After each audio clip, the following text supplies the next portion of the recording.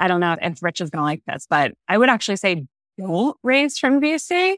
I think one of my best pieces of advice to any founder is really think deeply and do a lot of research on if your business actually needs VC funding.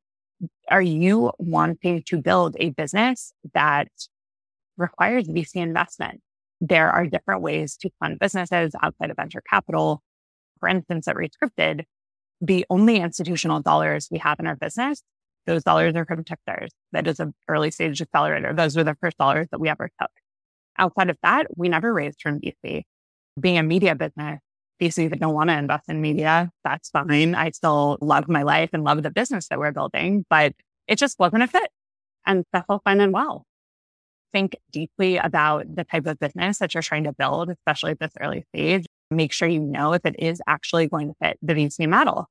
In Rescripted's stage and case, we've raised 3 different rounds from angels and we've gotten to profitability with those rounds.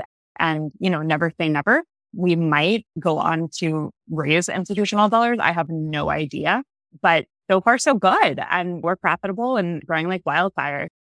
I'm a former venture investor, and that was super hard for me emotionally to say, oh gosh, VCs don't want to invest in me. And it wasn't me. It was the business, and it was the business that we're building. It wasn't a venture style business. During our seed round, we did try to raise VC, but before we were 3 months into the process, we had filled 75% of the round with angel check.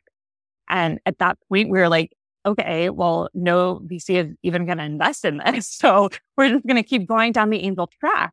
That was the right move for us. On that note, angels can be really great, especially if you are building a business that doesn't require a lot of capital, like Rescripted.